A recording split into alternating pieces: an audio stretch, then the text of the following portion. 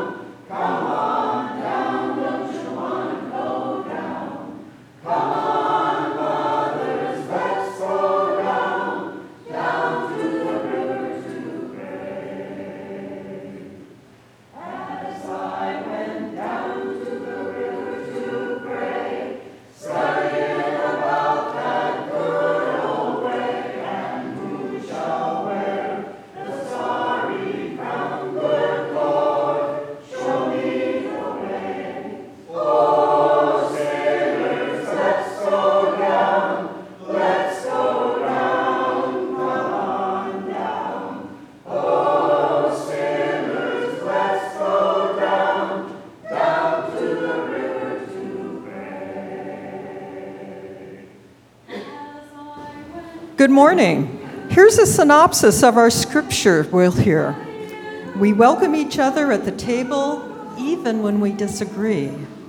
Coming to tables of peacemaking is hard work. We must be willing to suspend our propensity for making ourselves the judge of others. Accountability and forgiveness are on the menu at God's table, and we are called to sit down and find merciful ways to deal with one another despite our differences. Hear now this scripture advice from the 14th chapter of the letter to the Romans, followed by a remembrance of what Jesus said in the Gospel of Matthew. Imagine those early Christian Romans gathered at a table, reading this advice to one another and remembering the words of Jesus. Welcome with open arms, fellow believers who don't see things the way you do. And don't jump all over them every time they do or say something that you don't agree with, even when it seems that they are strong on opinions but weak in the faith department. Remember, they have their own history to deal with. Treat them gently.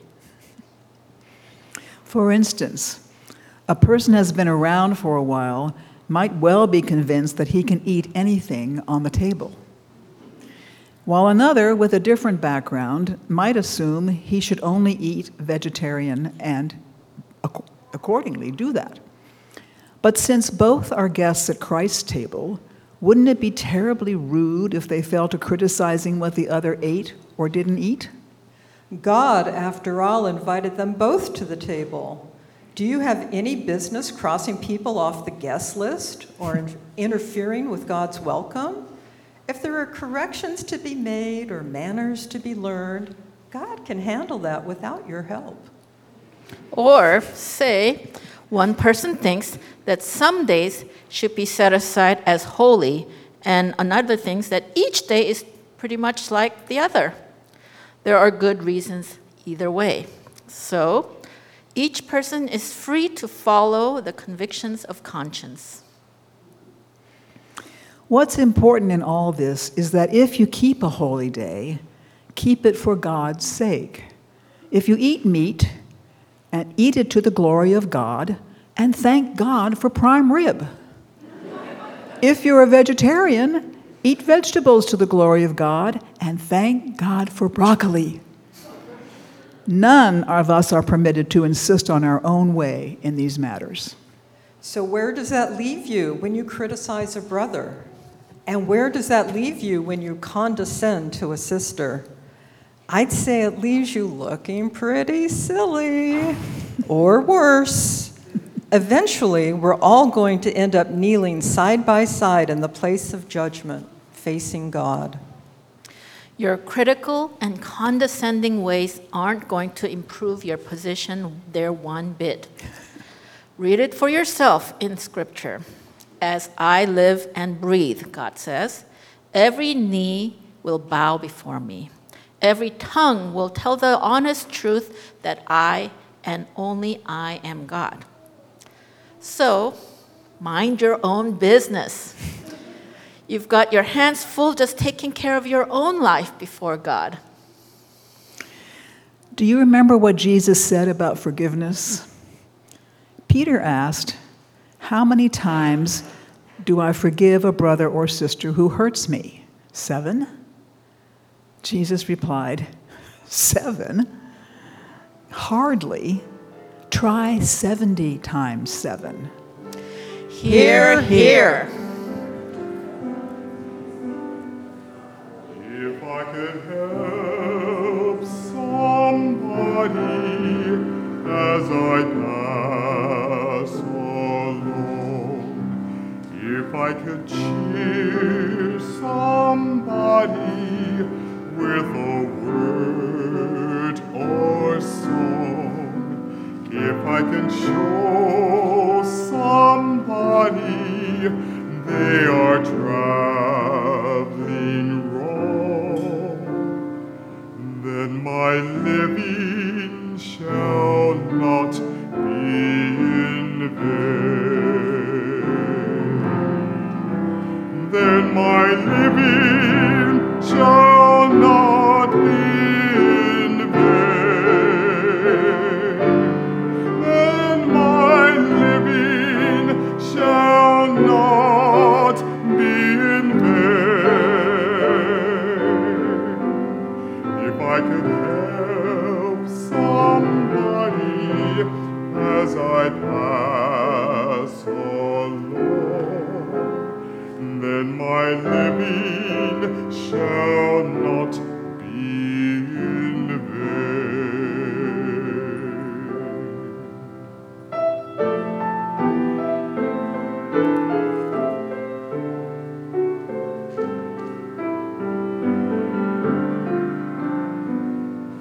If I can do my duty like a human ought, if I can bring back beauty in a world abroad, if I can spread the message that the Savior taught, then my living shall not be in vain. Then my living shall not be in vain. Then my living shall not be in vain.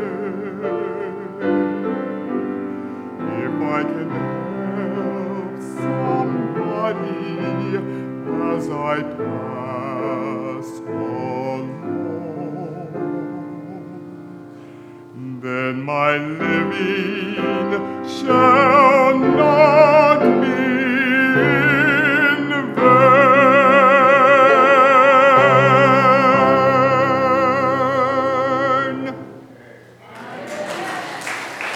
May the words of my mouth be acceptable in your sight, O God, our strength and Redeemer. Peacemaker. That's what my Enneagram number is called. Are you familiar with the Enneagram? Show of hands. Some are shaking their head. Think I just made up a word.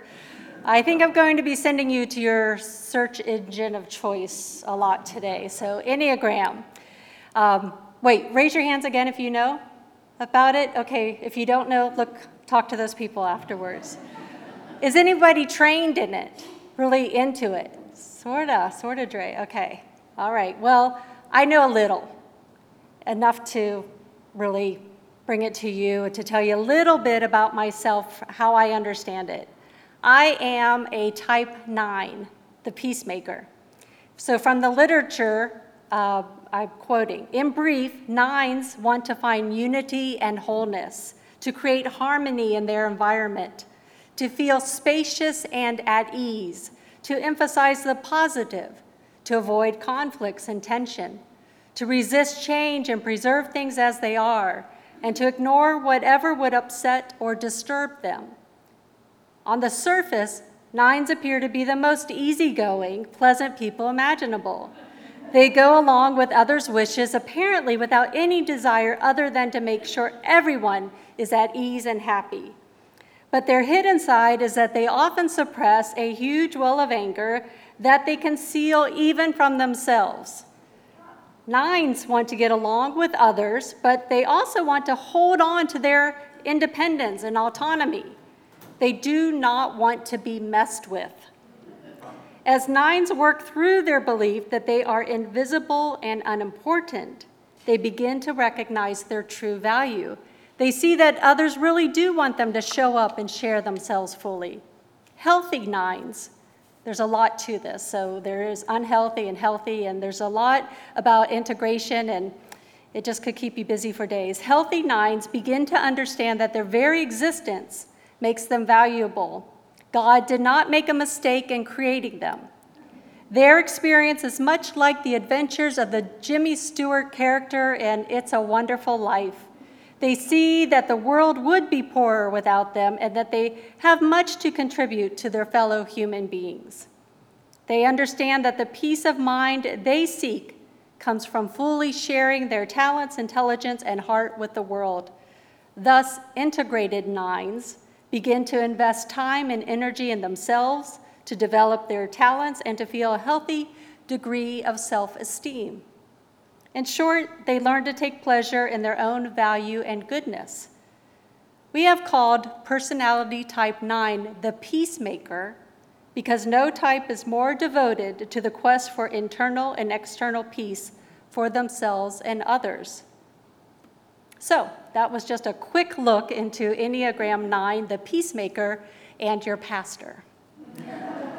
I'm also a Capricorn and an ENFP on the Myers-Briggs, and my top 5 themes on the Clifton Strengths Finder 2.0 are connectedness, empathy, positivity, harmony, and developer. And I like Americanos, and okay, no, I'll stop there. Today's Table of Peace theme offers us advice from the New Testament scripture, from Apostle Paul's letter to the community of house churches in Rome, and Jesus' response to Peter when he asked him how many times to forgive someone who hurts him. The teachings are there to help us with our development. They are making clear that the spiritual practices of welcoming others, suspending judgment, and forgiving each other moves us toward our inner calm. And as we each tend to our own business of the work that we do for ourselves, we each must be prepared that we are going to grow. And we are going to get better. And we are all gathered together around this table where we eat, negotiate, work out blanket forts, reading, make big decisions. And we may not know each other's Enneagram or Myers-Briggs, but we do know that we each come to the table with our own stuff, our unique ways. And we are exhorted to forgive as we have been forgiven. Forgiveness in the Gospel of Matthew is not only relational, it is reciprocal and reliant. When teaching his disciples to pray, Jesus would have us say, "Forgive us as we have forgiven those who trespass against us." Forgiveness lies at the heart of our faith in God and our love for one another. Forgiveness lies at the heart of our faith and our love for one another. That little journey I shared about the Enneagram 9 was to give you a bit of insight as I now tell you a personal struggle with forgiveness. This week is the first trial of a bishop in the United Methodist Church. It's scheduled to begin on Tuesday at the offices of Westpath Benefits and Investments in Glenview, Illinois, a Chicago suburb.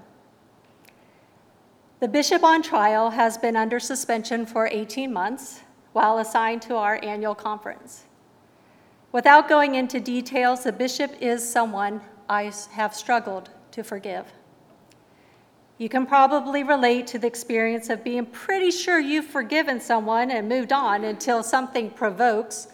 Sometimes people say triggers, but I'm trying to use a different word. Something provokes you, and that unresolved anger returns. Anybody relate to that? It doesn't mean that I don't forgive, it's just that the hurt is still healing. Getting to this unprecedented trial means that there is a chance of some accountability. No matter what, I forgive. Not on my own, but by the grace of God and good therapy. Earlier, I shared that Enneagram 9s want to get along with others, but they also want to hold on to their independence and autonomy, and they do not want to be messed with. So there's the rub. So I took a leave of absence for 6 years, and with the blessing of an interim bishop, I, as they say about the Enneagram 9, am beginning to recognize my true value. Quote, "They see that others want them to show up and share themselves fully." As I said, healthy 9s begin to understand that their very existence makes them valuable. God did not make a mistake in creating them. And that sums up my return to pastoral ministry.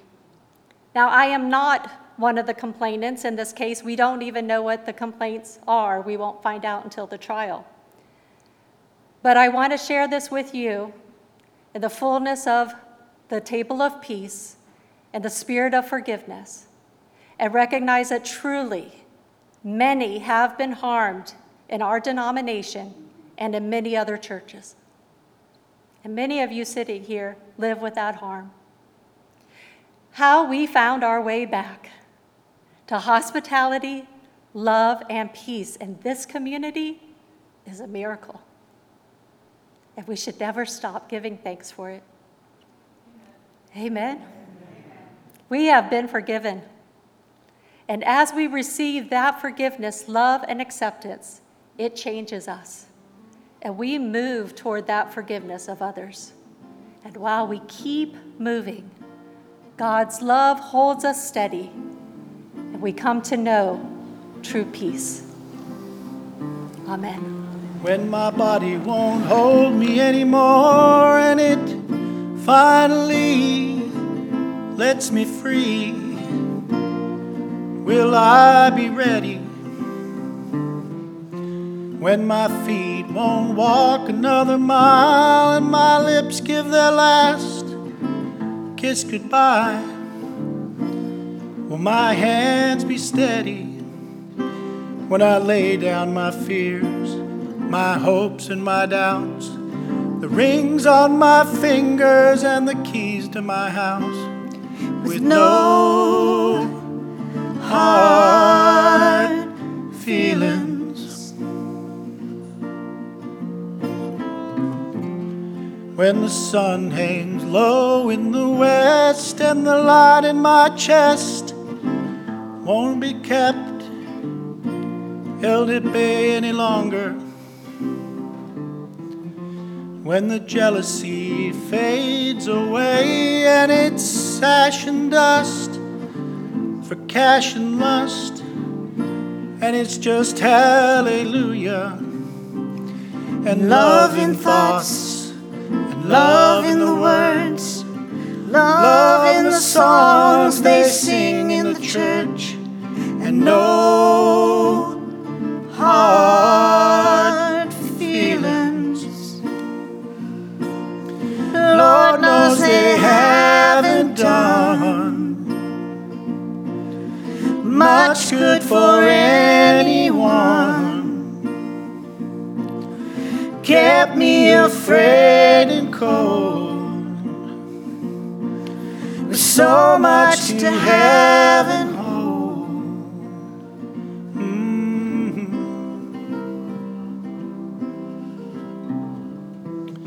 When my body won't hold me anymore and it finally lets me free, where will I go? Will the trade winds take me south through Georgia grain, tropical rain, or snow from the heavens? Will I join with the ocean blue, or run into a Savior true and shake hands laughing and walk through the night straight to the light, holding the love I've known in my life, and no hard feelings. Lord knows they haven't done much good for anyone. Kept me afraid and cold, with so much to have and hold. Under the curving sky, I'm finally learning why it matters for me and you to say it and mean it too. For life and its loveliness and all of its ugliness, good as it's been to me, I have no enemies. I have no enemies. I have no enemies. I have no enemies.